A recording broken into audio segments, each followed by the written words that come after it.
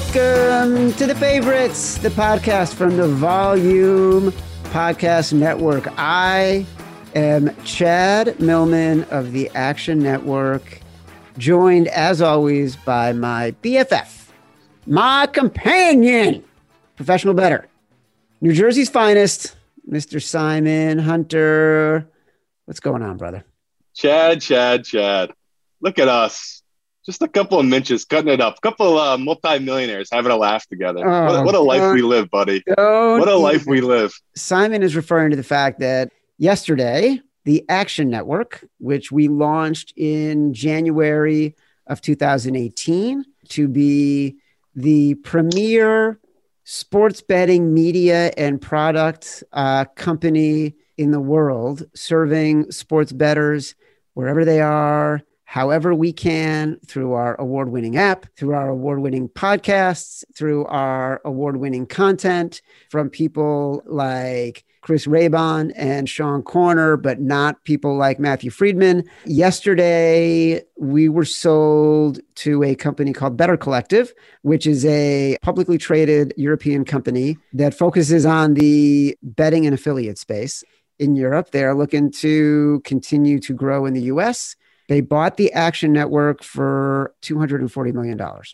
It's been exciting news at Action. We told the team yesterday at 3:00. The news broke shortly thereafter in the Wall Street Journal. I'm not sharing anything that people can't look up themselves. Obviously, super exciting for everybody at Action. Super exciting to, so many of the people at Action have been here for an extended period of time and been so integral into dedicating themselves to building this 3 years later to sell for that kind of money is just astonishing and surreal and exciting and, really good news. We're overwhelmed by it a little bit, but the good news is that we get to keep operating our content the way we've been doing it. The podcast doesn't change. The content we're putting out doesn't change. How we will do our jobs day-to-day creating doesn't change. So for listeners, it's, the same as always. And that's, fundamentally awesome. Just instead of you betting a couple thousand, you'll be betting a couple 100,000 now. So it's just a little different, but the content, of course, will be the same. Me and Chad still want to win money. We still got Matt Freeman here. He wants to win his props. Nothing's changing. We all just want to win money. So just a crazy day, man. I can't get over it. I just would love to know, how do you even sleep? Like on Thursday night after that draft, I couldn't sleep. I was just so amped up. I didn't go to bed till 5, 6 in the morning. Like, what did you do last night? Did you just drink until you could pass out? I don't even get how you could sleep after a day like that. We keep mentioning Matthew Friedman. He is on the podcast as well. He's patiently waiting to be invited into the conversation. Of course, he is our draft expert who made nearly 300 draft bets and put them in the app and had a amazingly successful run during the draft. Friedman, you're welcome to interject at any time. Chad, as we know, the less I talk, the better things tend to go. In fact, I'm amazed that my presence in the company didn't kill the deal. I was a little bit worried about that, that maybe we would never be able to sell the company because Friedman was employed here. So I'm glad to know that I was not the impediment. It was close, though. Believe me, it was very close. Yeah. They reviewed every contract and they were like, feels like compared to the output, compared to the quality, this guy not really pulling his weight. And I'm like, listen, I don't have to tell you. What does he do here? Really? He came with one of the companies we bought when we formed Action. For 2 years, I didn't even really know what he was doing or that he was working here. It was pretty inconsequential. And then all of a sudden, everybody kept saying, Freeman's trying this. I'm like, who? What is he doing?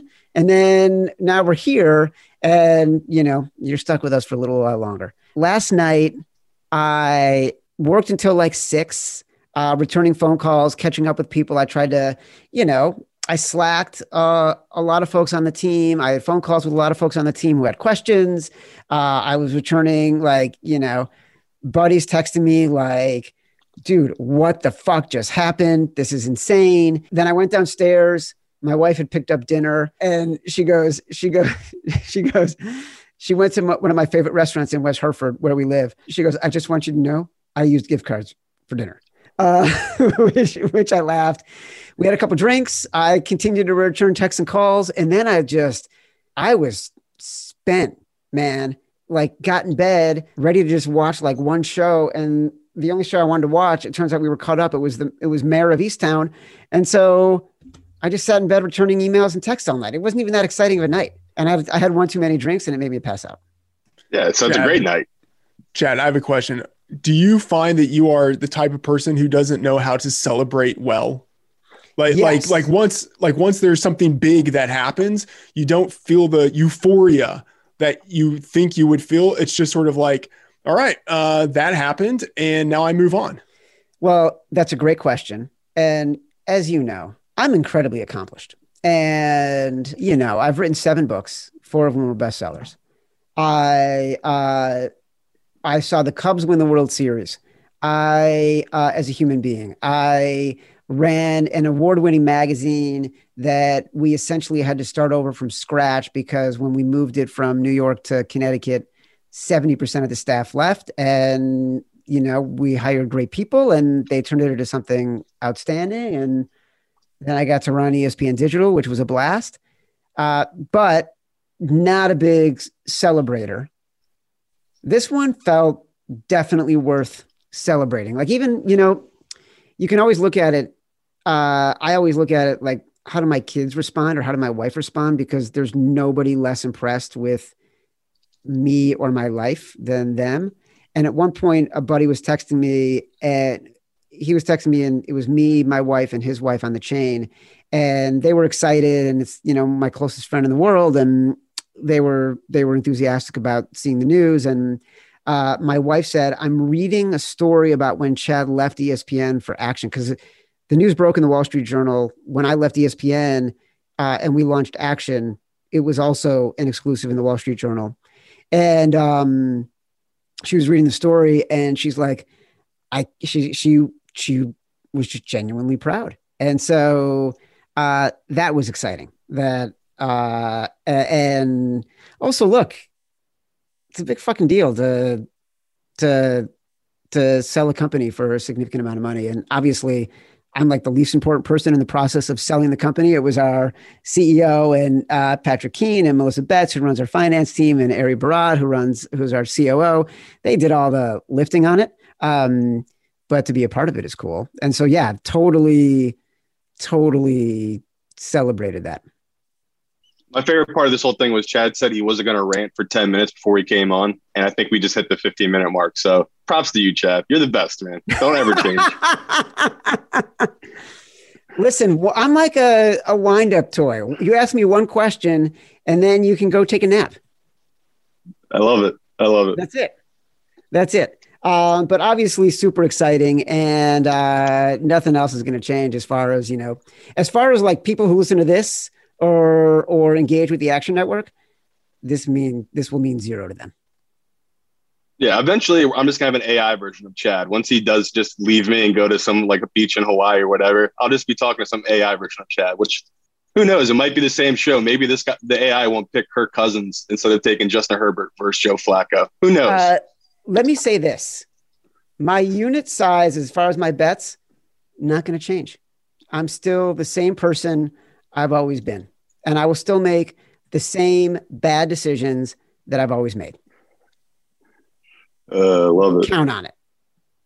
Like inviting Matthew Friedman on this podcast. Absolutely. I mean, I hope to be a guest on many more horrible episodes for years to come. Well, I think I am looking forward to making that happen 100%.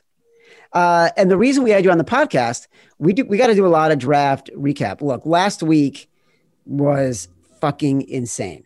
And so Friedman tweeted out, how many picks did you make in the draft? 298. 298 bets on the draft, which is like awesome. Just insane. It's right. Degenerate. You went up. You went big. Then you were up like I forgot how much it was. Wasn't it above 20 units though, dude? Like you killed it. I think it was 28 units. I mean, that's a great weekend. There's a guy who tailed a lot of my bets, not all of them. He was much more judicious, and he won 90 units. I feel like there were times when I got in my own way, and sometimes when I was yeah, buying high and selling low, on certain players. But, for me, I entered the process wanting to have a lot of volume in it. And so firing whenever I thought I had an edge, that's what I did. It could have been a massively great week if a couple of things had happened for me, one of which Trevon Moehrig, if he had been the number one safety selected, fantastic week. That didn't happen. Or if Mac Jones had gone number 3, that would have helped. But as it was, it really didn't hurt that much because I still had hedged appropriately with Trey Lance, so it all worked out and it was a really fun process. So the Mac Jones pick was fascinating. Simon, let's reset the scene for people. Thursday morning, we are recording the Thunderdome, Matt Mitchell's brilliant brainchild. And before we start recording, it's the day of the draft. You hold up one of your phones and you say, this bat phone, if it goes off, I'm going to have to bounce off. Explain everything about what you were doing on Thursday, what you were hearing, and how Thursday worked out for you because Mac Jones did not go number 3.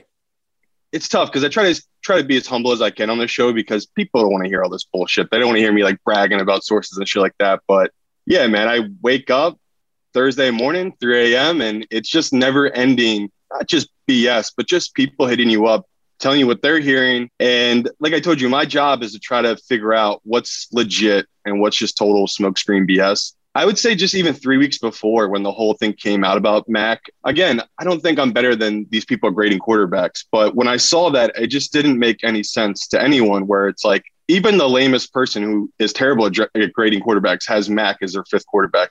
He was just unanimous. He was the 5th guy. I pretty much had told you, even weeks prior, I've been betting the Mac over 3.5.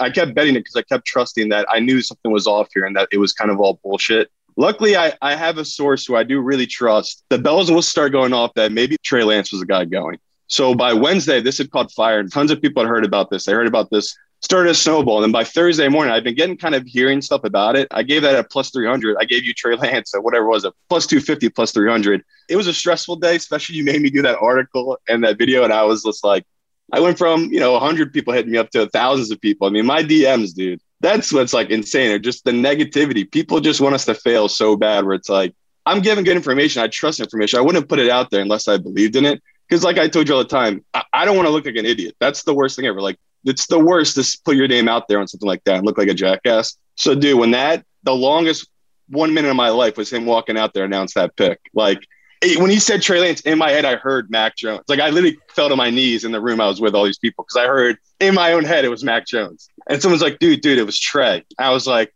oh my God. So yeah, man, it's the high of highs, but at the same time, the stress, dude. That whole day was just stress. You literally, in your head, heard him say Mac Jones when they announced the pick. I literally fell to my knees. It was like someone just sucked all the air out of me. I like shrieked. Like the whole party just like went silent. I just shrieked the time. I was like, ah! I just fell to my knees. I saw his mouth say Mac Jones. So I think it's just the stress level. I've been up since 3 a.m. and I was drinking all day just because, I'd done my job and all that left is the result. So it was just one of those where I was in a room full of people who had also bet on Trey Lance to be the 3rd pick with me. And it was just like, oh my God, I'm surrounded by a pack of wolves right now once I heard that announced. But thank God, man. Thank God for Trey Lance. When you're drinking like that during the day, what are you drinking? I mean, if we're being totally honest, I just ate a bunch of edibles.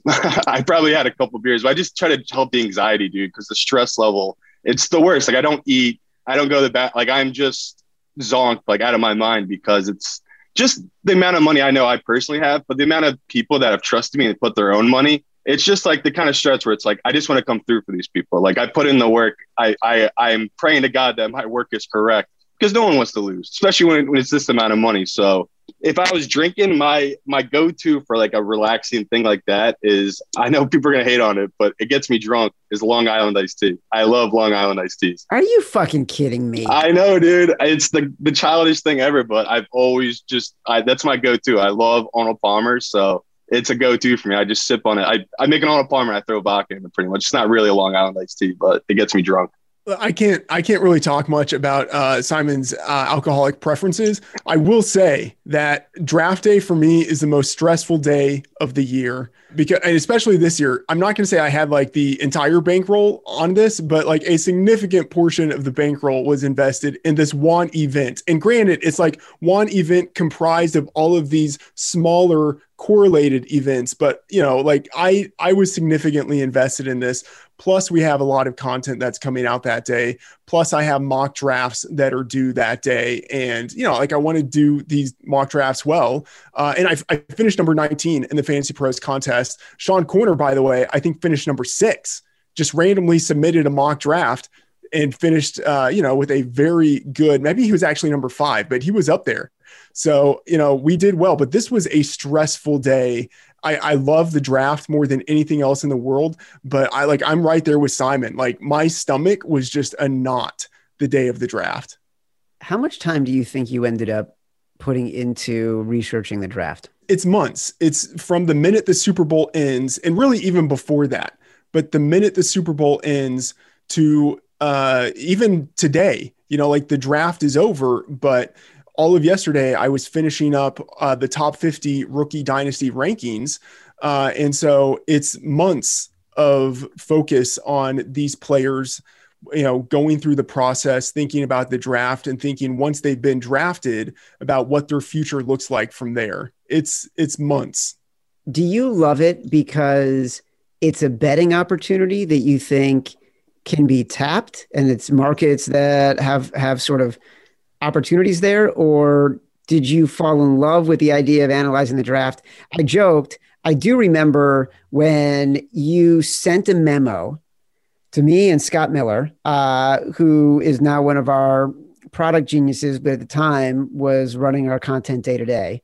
I remember you sending the memo and saying, I want to cover the draft.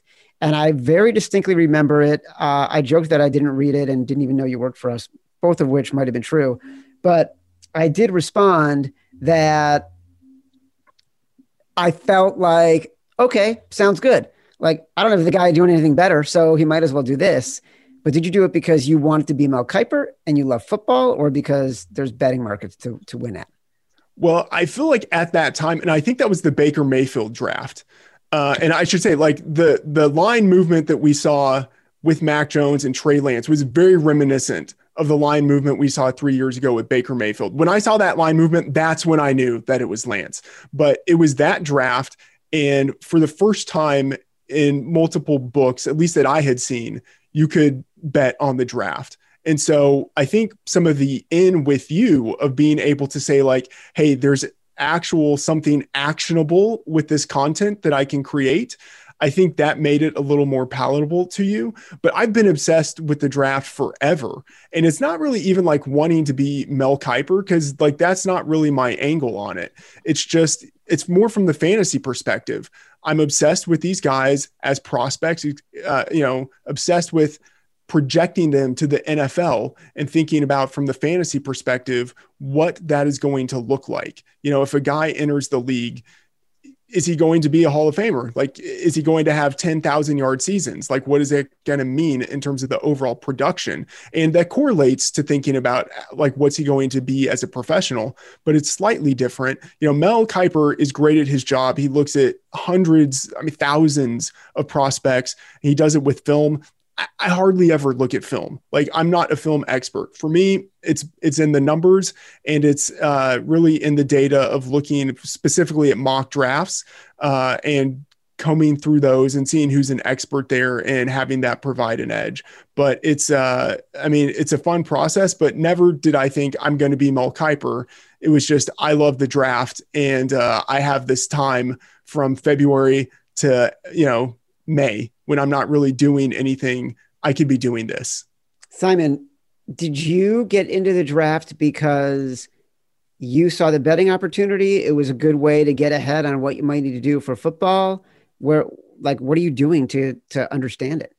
Yeah, I would definitely say that people need to understand how much the draft has changed. Like he was just saying, like 2018, that sounds about right, when it started being like more legalized across America. So there was more books, but pretty much Vegas really wasn't into the draft. Like they would give props, but it wasn't great value a lot of the time. And like because Vegas knew they're the only show in town. Like there was nowhere else to go. So they really knew they didn't have to really expose themselves because they get it. Like the advantage we have compared to the regular season where, yeah, we have some advantage some weeks because they hang a bad number and different things like that. But the draft, I would say for years, the cap was about $1,000, man. Like you would try to get down more than $1,000. It just was not happening. And it's advanced now where you can get down a lot of money on the draft. And folks are always trying to offset all the action they have on the draft. So I love it. I've taken a step back a little bit this year where I still do a lot of film study and everything like that, but I've really focused mainly on quarterbacks the last couple of years. I mean, we can get into all that because I know I'm sure dying to talk about quarterbacks, but it's definitely one of these things where I try to keep putting it out there and people really weren't understanding it where, again, these guys are great at doing mocks, but to fade the noise, that's how you make the profit a lot of the time here in these drafts. And again, I kept putting out there for weeks to fade the Mac over 3.5, and it just never ending BS from people, just like never ending because people just don't want to hear it because they're already staunch in their bets. But I just try to have people look at it that these mock guys are really good, but at the same time, they're doing their best to try to guess something that's going to happen. It's impossible to predict how these GMs are going to do things. So like he just said, Matt had a great year, and he was talking about Sean like having a great year. That's like really impressive to get that many right out of the picks because you never know what team's going to trade up or do things weird. Like the Oakland Raiders, no one's probably – I mean, I know like the other year they drafted a running back. That was an easy bet. But you never know who Oakland's going to take. And every time they do something weird like what they did this year, taking an O-lineman like way before you're supposed to go, that kind of has a ripple effect in a lot of people's mocks and drafts. So, again, when you're trying to bet these things, I would definitely try to go with big plus numbers because – like not all of us can be like Freeman here where we're doing tons of bets like that. It's easier to track if we're doing a smaller amount, especially at a plus number. It's a little easier. But if you're like Matt and there is a ton of advantage, I mean, you can make every year you're going to make a profit. I've never had a negative year betting on the draft, and I've been doing it now for 8-9 years. So it's one of those where I love the advantage and the fact that books are taking more money now, the future of it. I just love the way it's going with gambling. Yeah, Simon, to your point, I've never had a negative year. This is the one event where everyone can say they're positive and it makes sense. Like people are obsessed with the draft. They know more about the draft, about the prospects than the bookmakers do.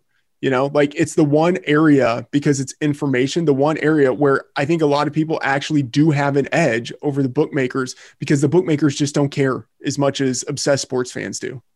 Yeah. And like the stuff that leaks, like we all knew Gettleman had leaked early. He liked Devontae Smith. He leaked it like 2 weeks prior. So that under 11.5, that was an easy bet. Sure, I got lucky. The Eagles trade up, snatch him right before him. But it's one of those like Pittsburgh with the running back. Najee Harris over-under was sitting at 24.5 for a long time, maybe the whole week leading up to the draft. And you kept hearing Pittsburgh was going to take a running back with the first pick, sitting at number 24.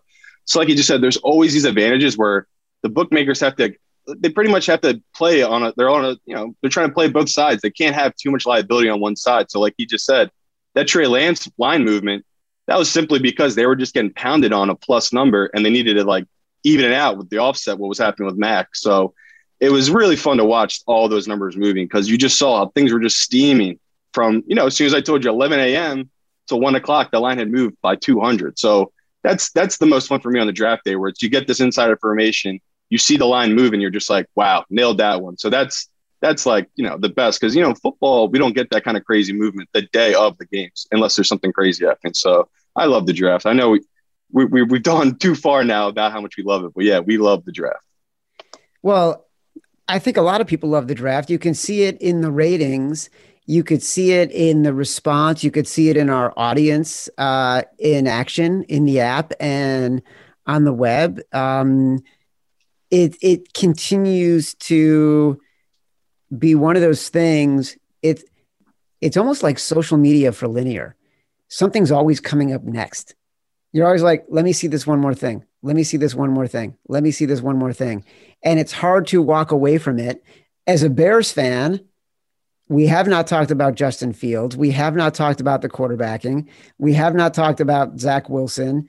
The fact the Bears didn't get in their own way. They made the right moves. They not only drafted Justin Fields, who I love as a quarterback, and I have a bias, not like I'm studying quarterbacks the way you guys are, but I just have a bias against quarterbacks who have consistently performed at the highest levels at the highest level. And Justin Fields has done that. Trevor Lawrence has done that. Zach Wilson has not done that. Trey Lance has not done that. Mac Jones has not done that. Justin Fields and Trevor Lawrence are the only two quarterbacks in this draft who, for consistent periods of time over multiple seasons, did exactly what they were supposed to do and lived up to every expectation. For me, that was a no-brainer to get Justin Fields and go all in on Justin Fields, and to get a lineman in the second round. I don't know why it took the Bears, Matt Nagy and Ryan Pace 5 fucking years and the threat of firing to get it right, but they finally got it right. Justin Fields. Give me your take, Friedman. Chad, this was amazing. I think they had the best draft. And it wasn't just getting Justin Fields. It was the way they did it. They were incredibly intelligent with how they did this. Because look at the 49ers, who moved from 12 to 3. Of course, they had to give the 12th pick in that trade. They gave away 2 future first rounders and a third rounder. They over-levered themselves with that trade. And then you compare that to the Bears, who were smart. If they had done this before the draft, they would have had to go all the way up to 4 to ensure that they get their guy. But they waited. They were opportunistic. They let a quarterback fall down the board. It's so much easier to trade from 20 to 11 than 20 to 4. So yeah, they had to give away 1 future first rounder, but they're still getting value because they got the number 2 quarterback in the class in Justin Fields. And then they did it again with Tevin Jenkins, who should have been a first rounder. I mean, he's a first round caliber offensive lineman. And to get him in the second round to move from 52 to 39, yeah, you have to give away a third rounder to do that. But you come away from the draft with a quarterback who can potentially change your franchise and a left tackle who can protect him. You win the draft if you do that, regardless of whatever you do for the rest of it. So they absolutely nailed it. We assume. Yeah. It's all about, you assume, but it's all about the process. And with the information we have now, they could not have played the market any better than they did. And what do you want, Chad? You want me to be positive, or you want me to read the storm, bring the negativity? What do you want? I want realism. Listen, I just want realism. Here's one for you. Throughout the entire experience with the Action Network, from the day we launched, the Chernin Group, which owned the business, started the business, Mike Kearns, who runs digital for the Chernin Group. This was his idea. He's the one who recruited me. He would always say, we need to be intellectually honest, meaning you have to look at the numbers devoid of any emotion. Whatever your biases are, you have to leave them at the door when you're looking at the business. And we did. Like, there were times where things were not going well and we had to be intellectually honest about decisions we made and what we were trying to do and all those kinds of things. In the draft, I want intellectual honesty from you, Simon. I don't need to be placated. Well, we all love the draft because it's like before the season starts, you just have the highest of hopes. You see the way things can go. The Jets just got a new quarterback. They're feeling good. The Bears just got a new quarterback. They're feeling good. So, Chad, as you know, I love history. It's one of my favorite things. I love history. And I love it so much because history just keeps repeating itself. And it's just never ending, where you can fight history as much as you want, but little things will always lead you back to the same end result. And you can look through history, anything, and even the situation we're in right now globally, you'll be able to find something like it happening at one point in history, and you can find the result. So what do we know about the draft? We know that in the history of the NFL draft, I mean, just in our lifetime, we've had 2 drafts, I would say the last 30 years, that produced 3 really good Hall of Fame quarterbacks, right? And, who knows, 2018, it could work out. We have the Baker. He could be legit. Josh Allen could be legit. Lamar, Sam Darnold. We already know Rosen's done. So we get how rare it is to have a bunch of quarterbacks work out. So right now we have 5 quarterbacks got drafted in the top 15 picks. So if we're all gambling men, who would we bet on to be the first bust? We bet on Zach Wilson. That kid looks like he just went through puberty. He looks shook being around these other dudes who were throwing up signs and stuff. He did not look like this dude's gonna be able to handle New York, and he's too good looking, which people might hate me saying that. I swear, people talk about all the time. There is something to that. You can be too good looking. He is way too good looking. How can I struggle with it every day. It's a handicap for me. But no, I'm joking, of course. He could work out. Like Matt said, we have no idea what's going to happen with the coach in there, what scheme they're going to put him and how they're going to support him. But when I look at Fields and Bears, it's people keep talking about Ohio State don't produce quarterbacks. Guess what? The Bears don't produce quarterbacks. So it's like the meeting of two perfect storms. We have a franchise that can't draft, can't produce quarterbacks in the last 40 years. And we have a college that cannot produce good caliber starting quarterbacks. So I can't wait. I love it because I love Fields. He was my number 2 rated quarterback. I have the highest hopes.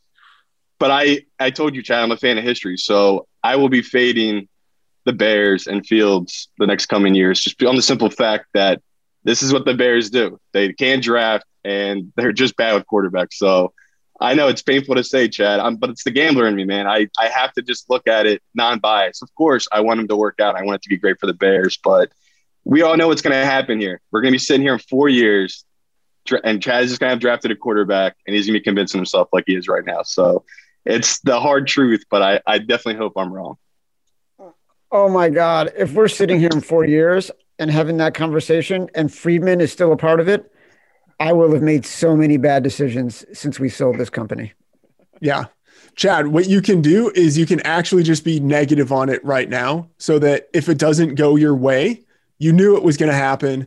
And if it works out with Fields, then you can be pleasantly surprised. That is maybe the mindset to have here. I am so enthusiastic about Justin Fields up until the moment Simon said, Ohio State doesn't produce quarterbacks. The Bears can't coach quarterbacks. Up until that moment, I was in love with everything that they had done, and you just made perfect sense. All it takes is one, man. He could be your Neo, He could be your savior. So he could be the glitch in the matrix. It's to be seen. But just as a gambler, it's just one of those where I have to look at the situation and the history. It's just like this team usually messes up. So my last quarterback, I get why Patriots fans are feeling great. They think they got a good deal on Mac Jones. Mac Jones went exactly where he was supposed to go. He's a middle of first round, end of first round quarterback with limited upside. He's smart. Belichick. He's one of those guys where I'm not going to bet against him on the simple fact that, yeah, it's probably going to work out for him. But again, what do we know about the Patriots? They drafted one good quarterback the last 20 years, and his name was Tom Brady, and that was in the 7th round. These people, it's not like they're a franchise of gurus where they keep pumping out great quarterbacks. You can go through the list. Sure, you can say Jimmy was a good quarterback. Was he really? The guy can't stay on the field. So it's just one of those where none of these teams have the exact science. So early on, especially after I watch so much film, we talk about all the time going into the rookie year. There's going to be one or two of these quarterbacks that are going to succeed this season. Last year at Herbert. I mean, we could say we won about Joe Burrow. We don't know because he got hurt and he was passing a ton every game. But Burrow looks pretty good. He looks like he's going to be a starter in this league. He's tough, he's intelligent, and he makes really good throws. But Tua, we don't know. That guy could be a bust. So that's the thing. It's like we all have high hopes for these picks, but you have to actually watch them play and see how they surround them, where it's like, I don't know. I have a lot of things where it's like I'm obsessed with Fields and I love him to death. And it's like this guy's upside is so tremendous. But you just went through with Nagy, I'm just worried. I'm just worried about the situation he's going through, that it's a GM that's on a hot seat. It's a coach that's on a hot seat. It's a lot of turmoil, where at least with Zach Wilson, you got a brand new head coach who's safe for the next couple of years, and you have a GM who is just supporting him. He literally drafted an O-lineman last year, drafted another O-lineman this year in the first round. It's like two things where it's like, I don't know which one I'm going to bank on, who I'm going to be betting futures on. But right now, for me, if you are going to make me pick a rookie year bets and you want to start getting into that stuff, yeah, my favorite upside bet right now is probably Fields. But Fields has been bet up so high now, there's no value because the number's just been bet up by all these Bears fans. So I love it, Chad. I'm excited for you. I'm happy. I don't want you to be like, this guy's ruining my life. I'm just laying you out the history. So in 4 years when we're sitting here, it's just like, okay, I mean, he was right. But it's just one of those things where it's who really knows. To your point about the turmoil, that is one thing that could get Fields. Historically, if you look at the quarterbacks who tend not to pan out, and there's something of a self-fulfilling prophecy here, but the quarterbacks who have to endure regime changes, whether that's new coaches coming in, new general managers coming in, those situations tend not to work out for the quarterbacks. They need continuity. That's one thing that I think Mac Jones probably will have going for him with the Patriots is I expect there will be continuity there for the foreseeable future with him while he develops. With Fields, if it doesn't work out this year and Nagy is fired, then you just have to start over again next year with Fields, and that will set him back. So that is the one thing that you have to hope for, that everything works out for him this year and that he's good enough, the team is good enough for Nagy to get another year, and then they can keep on progressing with the system that he's in right now. Do you know what I love?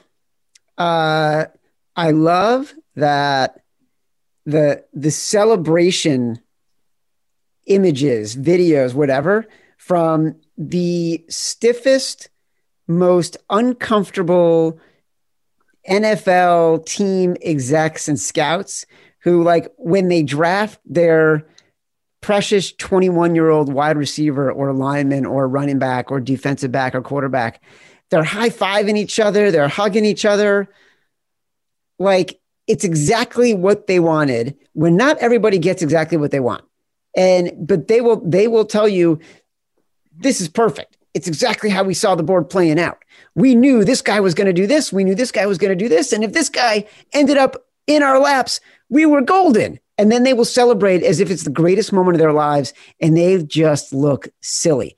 The whole draft process has revealed itself to be unscientific, completely steeped in emotion. And I lose so much respect for these scouts and GMs every year because it seems like they know less and less about how to do their jobs. I'll just counter that real quick. If you look, they are pretty good. Like, if you look at the history of the quarterbacks, the starters in the league and what rounds they're taken in, they nail it. Like, over half the league are first round picks. So, like, they're pretty good. But of course, there's always going to be ones that slip through the crack where it's like, you know, Dak or Russell Wilson, these guys that go third, fourth round. But I would say, for, like you're just saying, it is a crapshoot. Like, most of these teams, like, the most painful video forever will be the Vikings celebrating getting the Eagles passed and took Rager last year. And when they got Jefferson, they just played that on a loop of the Vikings being like, wait, who'd they take? Wait, what'd they do? And they traded up and they took that as an Eagles fan, those videos can be very painful. So I know what you mean, though. It is ridiculous them celebrating sometimes. They're totally silly. All right, before we go, we got to go. But before we do, I would like to know, did anything that happened in the draft change your opinions about Super Bowl futures for any team? Friedman, you first. Yeah, three teams that catch my eye: the Dolphins, the Chargers, and the Panthers. All at long odds. All three of them had very good, very sound drafts. They didn't reach, and they filled significant positions of need. So if you want to bet on, a team that's further down the board, those are the three that catch my eye. Agree with you on the Chargers. As we know, I've already bet a third of the NFL teams on NFL futures. The only one that I currently feel good about, the Los Angeles Chargers. Yeah, I did as well. Like, a Friday morning, I woke up and they were still 40-1. And I think that was because of the Rodgers stuff with Denver, which I know we didn't get to, but I do think that's complete BS. But it gave me good odds. It bumped the Chargers all the way up to 40-1. So I took that. And then Friday morning, I took the Browns again. So the Browns were plus 1,000 to win the AFC. I didn't do Super Bowl because I didn't love the odds. I didn't think they were as great. Plus 1,000 to win the AFC, I like those odds. So I took the Browns as well because I thought they just had a great draft. Their defense is just stacked. So love what the Browns are doing. Well, listen, the good news is it's May, and we have many months to talk about Rookie of the Year odds, conference odds, Super Bowl odds, MVP odds, divisional odds, season win totals. Now that the draft is done, now that free agency is done, we're going to get OTA soon. We're going to get mini camps. We're going to get training camps. Like, we got a full offseason of NFL joy and a lot more to cover. Matthew Friedman, I guess, thank you for joining us. Simon Hunter, my BFF, always thank you for joining us. This has been The Favorites from the Volume Podcast Network. We will be back on Thursday with the Thursday Thunderdome, the best sports trivia podcast in the podcast world. Download this podcast from Apple Podcasts, from Spotify, wherever you get your podcast. Until next time, love you.